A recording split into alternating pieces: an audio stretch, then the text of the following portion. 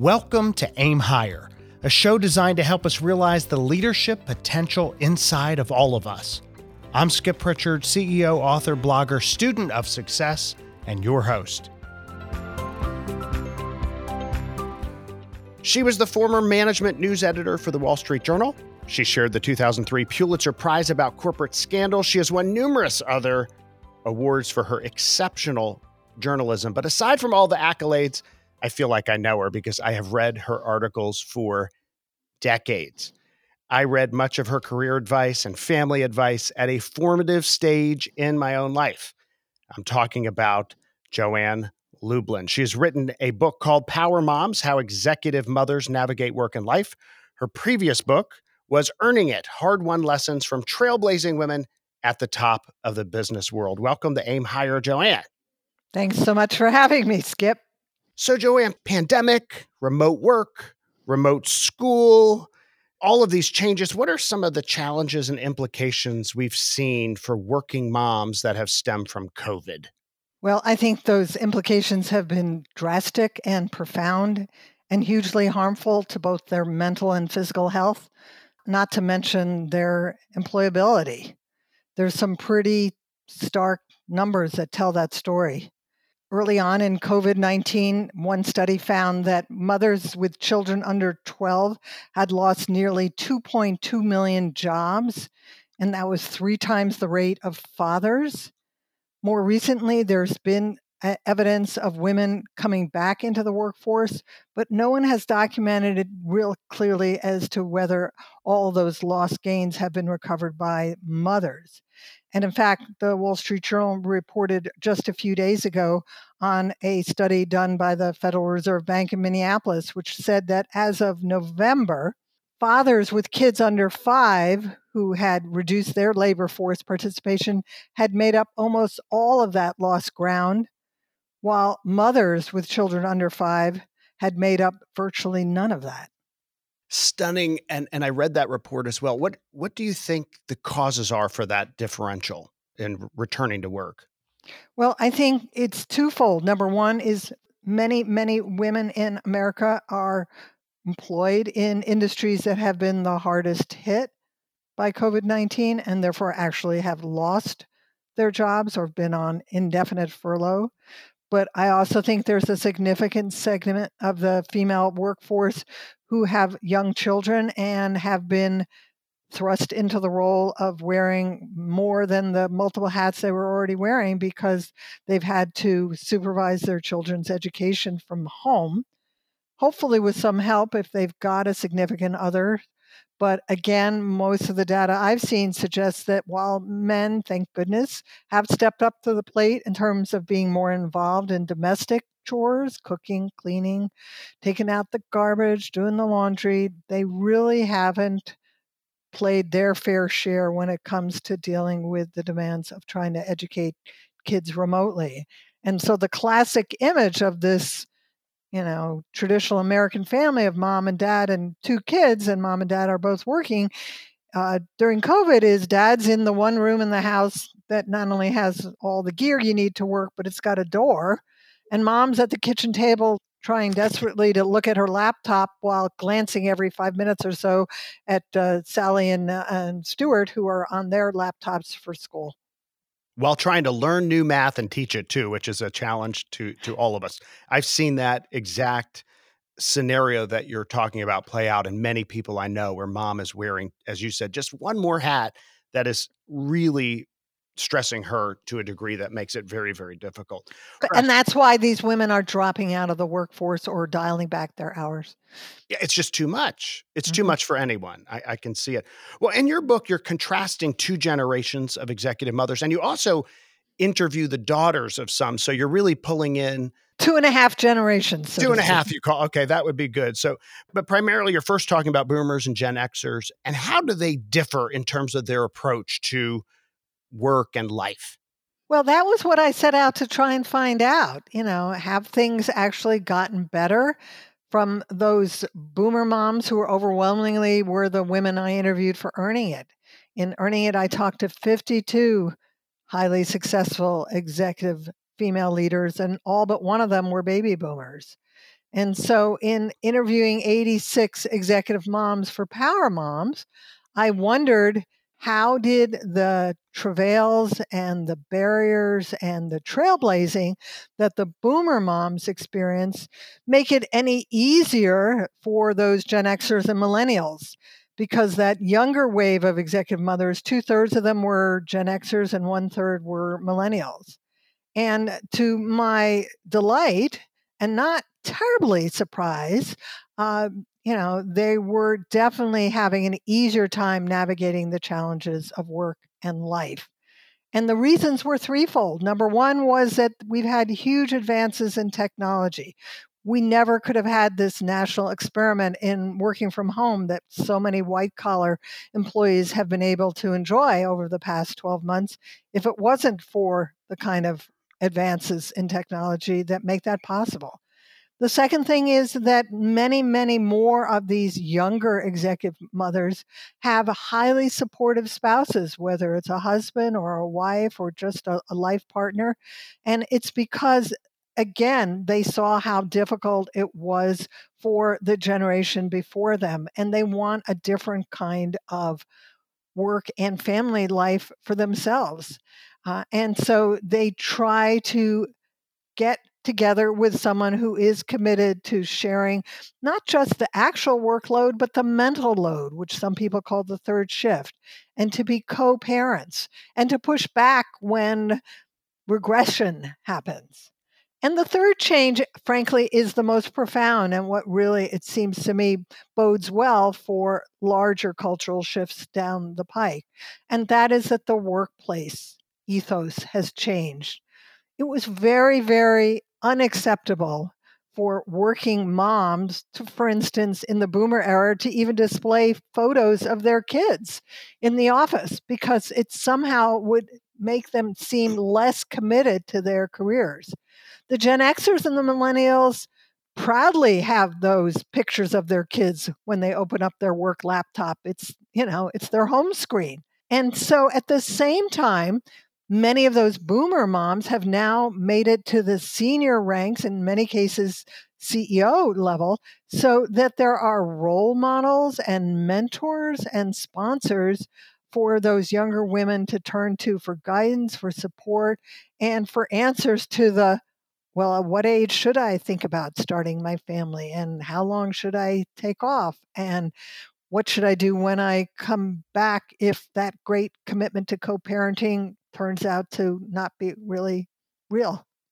It's crazy to think about the changes in terms of just even displaying your pictures as you say that. Hmm. And we talk about your books and you've interviewed all these people, 50 plus, 80 plus for each of these books. And yet you yourself, referring to your title of your earlier book, you yourself earned it. So I'm interested.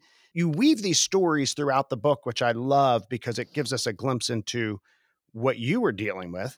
And I'm interested for, how about you? You're in the boomer generation, you Right. trailblazed. What was it like to be pregnant and on the job back then raising your kids? Take us into that just for a Sure. moment. So at the point when I got pregnant for the first time, I had been at the Wall Street Journal for several years. I was a reporter. I had ambitions to maybe someday be something more than a reporter, but I could not envision that being possible and having a child. And in fact, even long before we even decided to try and have a child, my bureau chief in Chicago had asked me whether I would like to become a bureau chief as my next position. And at that time, the Wall Street Journal didn't even have any women as bureau chiefs. This was the late 70s.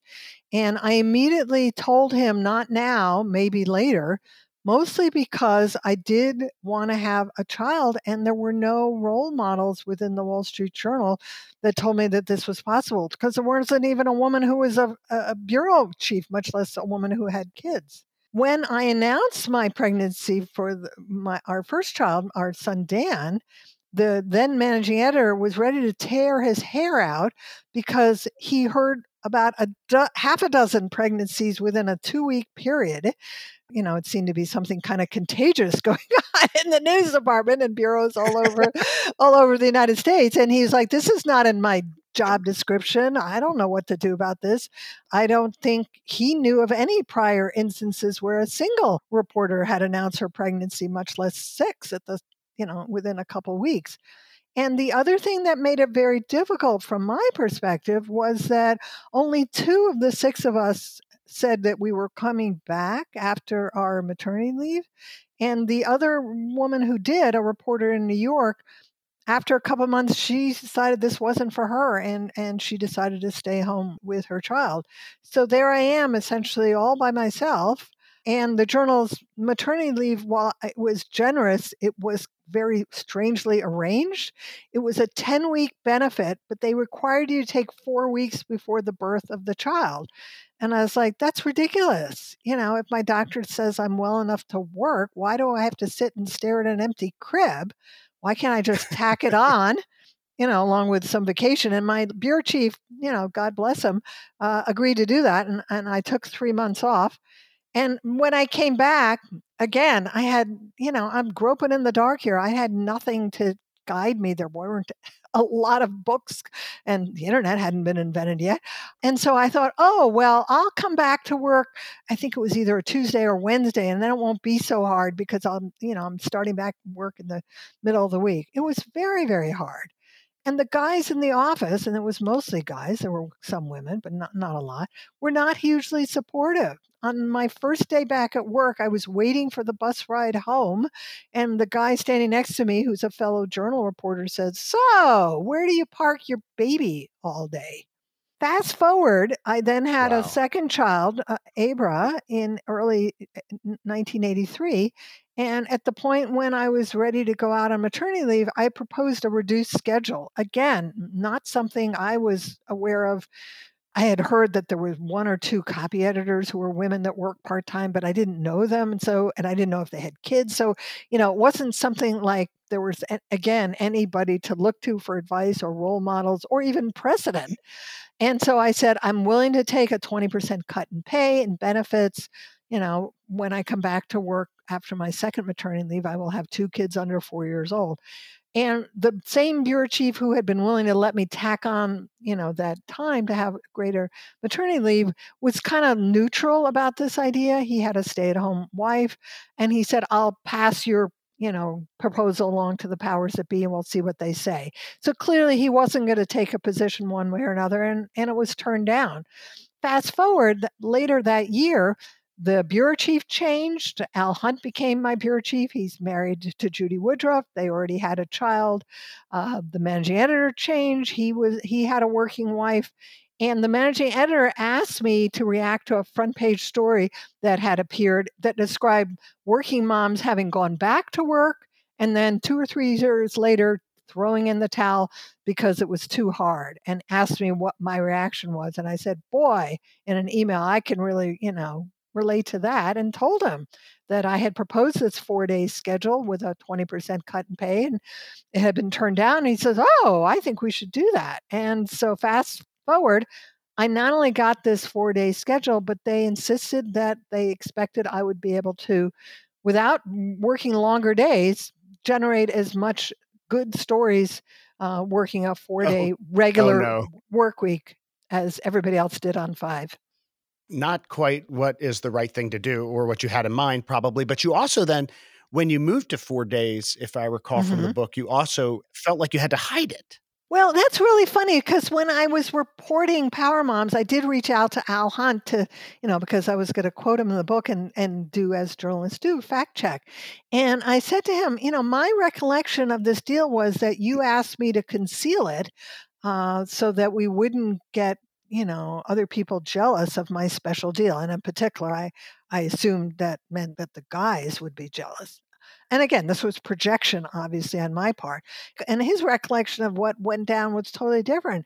And he's like, no, he said, I seem to recall you telling me that you didn't want anybody to know about this because you didn't want to look like you were tooting your own horn. And frankly, I think his recollection is probably right, because fast forward, after I had been doing this for several years, there was a local journalism review, the Washington Journalism Review, which was doing a cover story about stars of Washington journalism. And they had heard about other people at the Journal who had special deals. And the reporter called me up and said, "Hey, I hear you have this great deal, blah, blah, blah." And I said, because I had not told anybody in the office about it, I can neither confirm nor deny your question, what a lot of sources have told me over the years. And I said, "If you want further comment, I suggest you call my bureau chief, Al Hunt." And the reporter said, "Well, I did. He's the one who told me." So there I was in this story, and suddenly everybody in the bureau knew, the secret was out. And many women who were colleagues of mine in the Journal in Washington said, "Yeah, I wondered where you had been on Fridays all these last couple of years, but I thought maybe you weren't, you had a deal that you were, not working." But I had one or two guys come up to me and say, "So if I get pregnant, can I have Fridays off too?" And that is what I had been afraid of. Yes, and Thursdays too.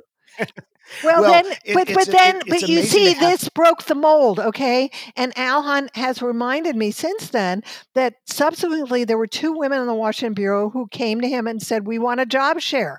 And again, that was unheard of at the Wall Street Journal, but I had proven that it works, the reduced schedule. And those two women job shared for several years. And then fast forward, now the Dow Jones, which is the division of News Corp that owns the Wall Street Journal, not only has very generous parental leave, but it's equally applied to, irrespective of genders.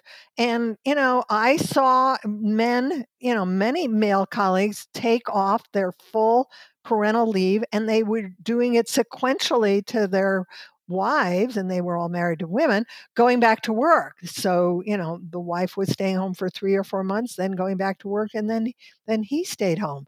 Again, if you look at how things have changed after the birth of each one of our kids, my husband, who only had, a couple weeks of vacation and wanted to hoard it, had no paternity leave. He asked me if I could persuade the hospital to let me stay until Saturday. And then he only would have had to have taken off the day of the delivery as a vacation day. how times have changed, and a special deal where you can get paid for 4 days but churn out the work of 5 is, I don't know how special, but it is trailblazing, and it is interesting to get into your world. There's another part of this to get into your world where technology has shifted.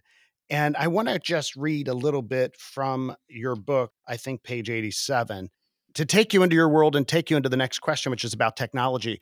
It starts out, "It's late at night and I'm home after another arduous day at the Wall Street Journal in London. But I can't go to bed yet. As second in command of this important journal bureau, I'm the final point of deadline contact for our New York editors every work night. Suddenly, the phone rings loudly in our apartment's living room. I grab the receiver before the harsh jangle wakes my 2 sleeping children. 'Hey, is it like midnight there?' a journal copy desk guy in New York inquires. 'Yep, same time it was when you called last night,' I reply wearily. The nocturnal London scene happened repeatedly until the Journal transferred me to New York in 1990. And so you're talking about this gadget, this always on, this you must always be on, and you're talking about this always on switch. And it's difficult now, the shift again with technology where we're always on. And this spans women, men, it spans the workforce. Absolutely. And what advice do you have for people in terms of boundaries? And why is it that some people have more difficulty in doing it? You did it. You did it clearly Friday through Saturday. Why is it that some people just, I'm not going to say that it's me, but why is it that some people have really difficult time ever turning it all off? There's a twofold reason. I think number one is we think that we are completely indispensable, that somehow the world of work that we are part of will fall apart if we're not always on. And I also think, the other side of this is we can be always on. When it was not possible, frankly, to be always on, you could essentially disconnect from work. But, frankly, this was one of the more disconcerting differences between the two generations of executive mothers that I interviewed. The younger women not only were always on, but they somehow felt compelled to be always on because somehow then they weren't going to be meeting either their own expectations or those of the workplace. And frankly, while I think it's important for us as individuals to set boundaries, whether that means having, for instance, say a second phone line on your smartphone and only making that second phone line being your personal phone line, one that you can be reached on in emergencies during off hours by perhaps only one person at the office, to, actually not taking the smartphone into your bedroom at night. It is possible to set boundaries if we recognize that that is important for our mental sanity. It also means not sending emails to the people in your team at 2 o'clock in the morning just because you're having insomnia. It means, setting the timer on your email distribution to be delayed distribution or leaving them in draft mode. Because frankly, people who work for you, if they see something pop up because they are sleeping with their smartphone at 2 a.m., they're going to get out of bed and feel like they have to answer it. But I think in order to move away from the always on mentality, a mentality which almost always is unhealthy, the direction and the tone has to be set at the top. And as you will remember, I mentioned a couple companies in the book where they do things like actually forcing your email to be not usable when you're on vacation, or Yes, I agreeing love that. that there are going to be protected hours. And in some cases, the companies let their work from home staffers choose what those protected hours are because they need to be available for those kids that they are trying to supervise their schooling from home between, you pick it, 8 and 11 or 1 to 4. And in order to move away from always on, companies also need to measure people by their results, not what time of day they're performing the work. I love that. And I've been hearing some of your ideas, as I told people in your columns, for decades, and I'm a big believer in it. Keep things in drafts. The leader shouldn't signal to the team that you should respond. You shouldn't be sending out those notes, all those things. It's difficult in a global organization Of when course. you're now responding to somebody in Asia or whatever, and then you can really get into it. But it is very important to set these boundaries, particularly for women in this difficult period and situation that they're dealing with. You also talk about going back to some of the issues that women have faced, and I've seen this firsthand in my family with many friends, is this issue of guilt. What are some of the ways that people who are successful kind of deal with this working mother guilt that surprisingly just still pervades? Again, I was surprised that it still existed among the younger generation of executives that I interviewed, but I don't think it is as pervasive as certainly it was among the boomer moms. And what was interesting is that in addition to those 86 executive mothers, those 25 adult daughters that you were alluding to at the beginning of the conversation, who for the most part were in their 20s, often did not have the same memories as mom did of things that had happened when they were growing up that mom is still torturing herself over and filling herself with guilt about. Just didn't register, on the 7, 8, 9, or 10-year-olds psyche the way it had registered on moms. And so that's why it's really important to get rid of that bogeyman known as working mother guilt. It's also something, frankly, that persists because we still live in a society that has gendered role expectations in which the woman is still seen as the primary parent when kids arrive. There have been many men like you who have done podcasts with me for this book, and I've asked them if they do have children, have they ever suffered working father guilt? And to a man, they've all said, yeah, there's been the kids, softball game where I got there too late to see Johnny hit the home run. And I felt bad about it at the moment, but I didn't beat myself up over working mother or working father guilt. But if my wife showed up for the same reason late because of something at work, she went through this huge guilt trip. And so I think for starters, we need to make sure that we understand that once again, we are not perfect. That is one of the hacks that I list in that chapter on how to ditch working mother guilt. We are going to be imperfect parents. We're going to be imperfect employees, imperfect leaders, and it's okay. It doesn't make us anything, less successful because we're trying our darndest.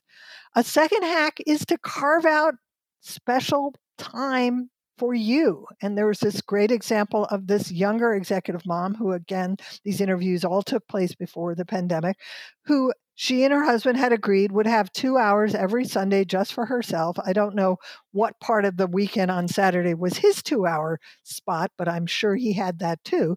But during her 2 hour special moments, he was spending it with their toddler son, and she could do whatever she wanted, whether it was meeting her girlfriends for brunch or getting a manicure or a massage or just taking a 2 hour bath.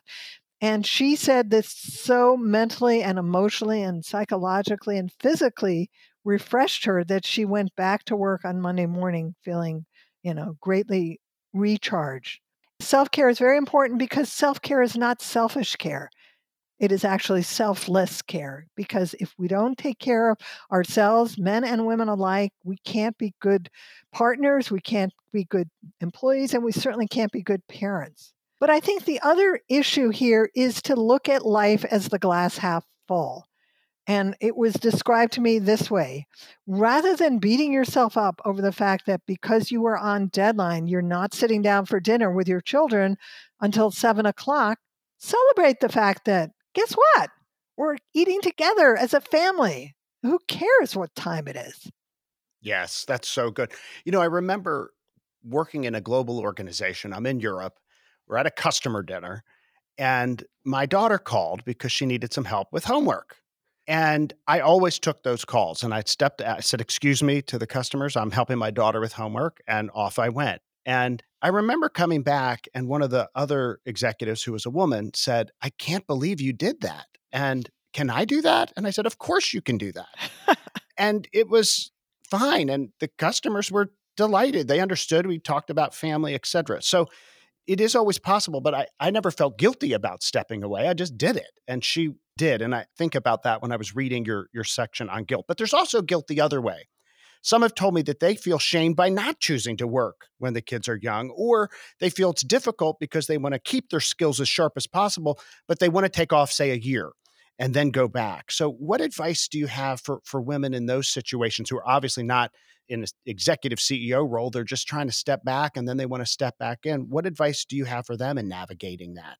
Well, I think that that is a choice that many women are making, as we talked about earlier in this broadcast, as a consequence of COVID. And there's been a fair amount of hand wringing over how this is setting back the advancement and progress of women in the workplace. And it certainly has the potential to have that damage. But I think on an individual basis that women should not worry that this is somehow going to make them, any less successful than they would have otherwise been in their careers.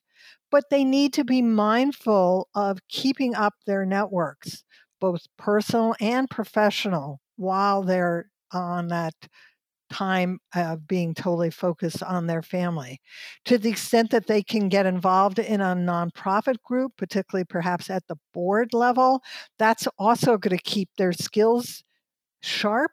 And it's also going to open them up to fresh connections and contacts who might become then door openers when they decide to rejoin the workplace. And a third thing that they might consider doing is finding out before they leave the workplace whether their current employer has a returnship program, which a number of companies had put in place, again, pre-COVID, under which they hired or brought back former employees who had taken significant time off of work, not always for parenting reasons, sometimes to care for an elderly relative.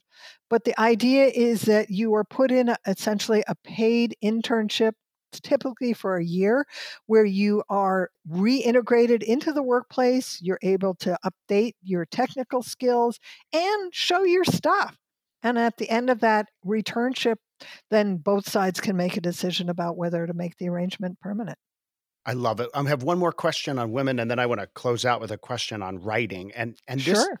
I'm thinking about the fact that more women are graduating with college degrees, with graduate degrees.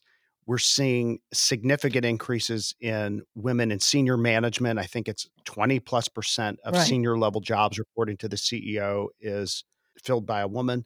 CEO ranks slowly changing, but that, of course, has to come up from that pipeline. More women are on boards, seeing much more of that. it's moving, probably not moving nearly as fast as we would have thought, but it is moving.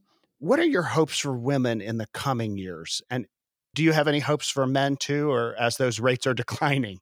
Well, my hopes for working women are the same as my hopes are for working men. And that is that we will all strive to be our best, but know our limits. And that as parents, men and women alike, we will commit ourselves to getting a lot of these unconscious biases to change and alter our expectations for what makes a good mother and alter our expectations for what makes a good father, and be frankly flexible about choosing, for instance, who becomes the stay at home parent.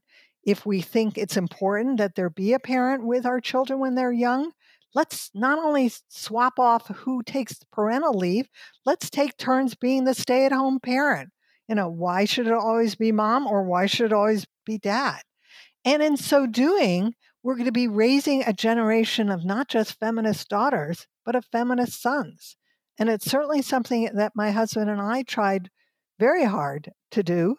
And we actually memorialized that in our marriage contract, which we wrote when we got married in the early 70s. And it had this famous sentence that I give total credit to Mike for, which said that household duties shall be shared equally, but not necessarily cheerfully. I loved that line when I saw that. Unusual thing to do a contract. I love the line you said, strive to be our best, but know our limits. I want to switch to one other quick area because a lot of people listening to this podcast are in the publishing industry or librarian industry or writing, journalists, etc., many, many book authors. You have written countless, I don't know if you possibly could know the number of articles that you have written over your storied career, and now have written 2 books. And I'd love for you to just tell us about your writing process. Is it the same? Is it different in terms of writing an article versus writing a book? Well, the writing process is the same for both in that it is long, it is laborious, it is careful, it is crafted, and it requires a lot of rewrites.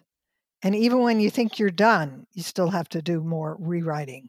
But when I set about to do a book for the first time, I did not recognize the fact that being a journalist was very different than being a book author.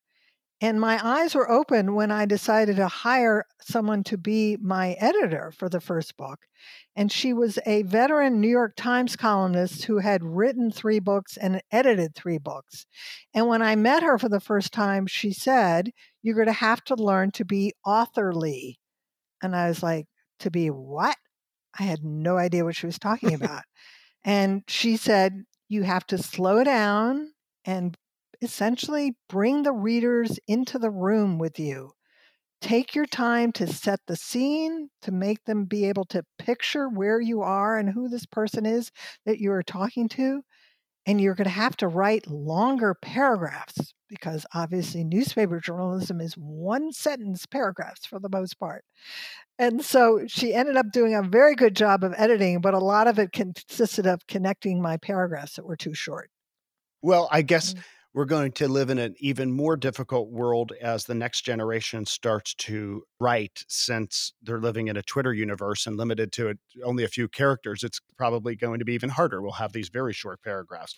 Well, you can see why Joanne Lublin is so interesting and the advice that she gives is so important. We've been focused on issues specifically with power moms and women at work because I'm a big advocate of women and making sure that women have the opportunities and can grow their careers and support it. But also, she has this wealth of great advice. So she's been in my head for years, as I said, because I read the Wall Street Journal every single day for decades.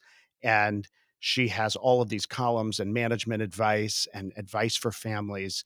And so it is nice that I can actually have an actual voice to match the voice that was in my head for all those years of you talking. So thank you for these 2 great books and for sharing your advice and wisdom, not just for the women in the audience, but also for the men to be aware of these issues. We appreciate it. Thank you for making the time. And if anyone would like a personalized autograph book plate, all you have to do is buy a hardback version of Power Moms and let me know that you've done so, and email me your mailing address. My email address is Joanne Lublin, JoannLublin @gmail.com. Well, thank you for that wise advice and for that generous offer. And I encourage people to do that. And we look forward to book number 3, which I hope you're starting on. Well, I have to come up with an idea first. I never thought I had it in me to write book 1, much less book 2. So who knows? I think many are inside. So thank you very much. And thanks for helping all of our listeners aim higher. You're welcome.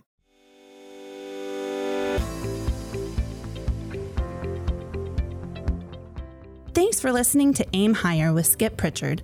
Check out skippritchard.com for more episodes, interviews, book reviews, and leadership insights. And if you like what you hear, please rate us in iTunes. Until next time, remember, don't settle for the mediocre, always aim higher.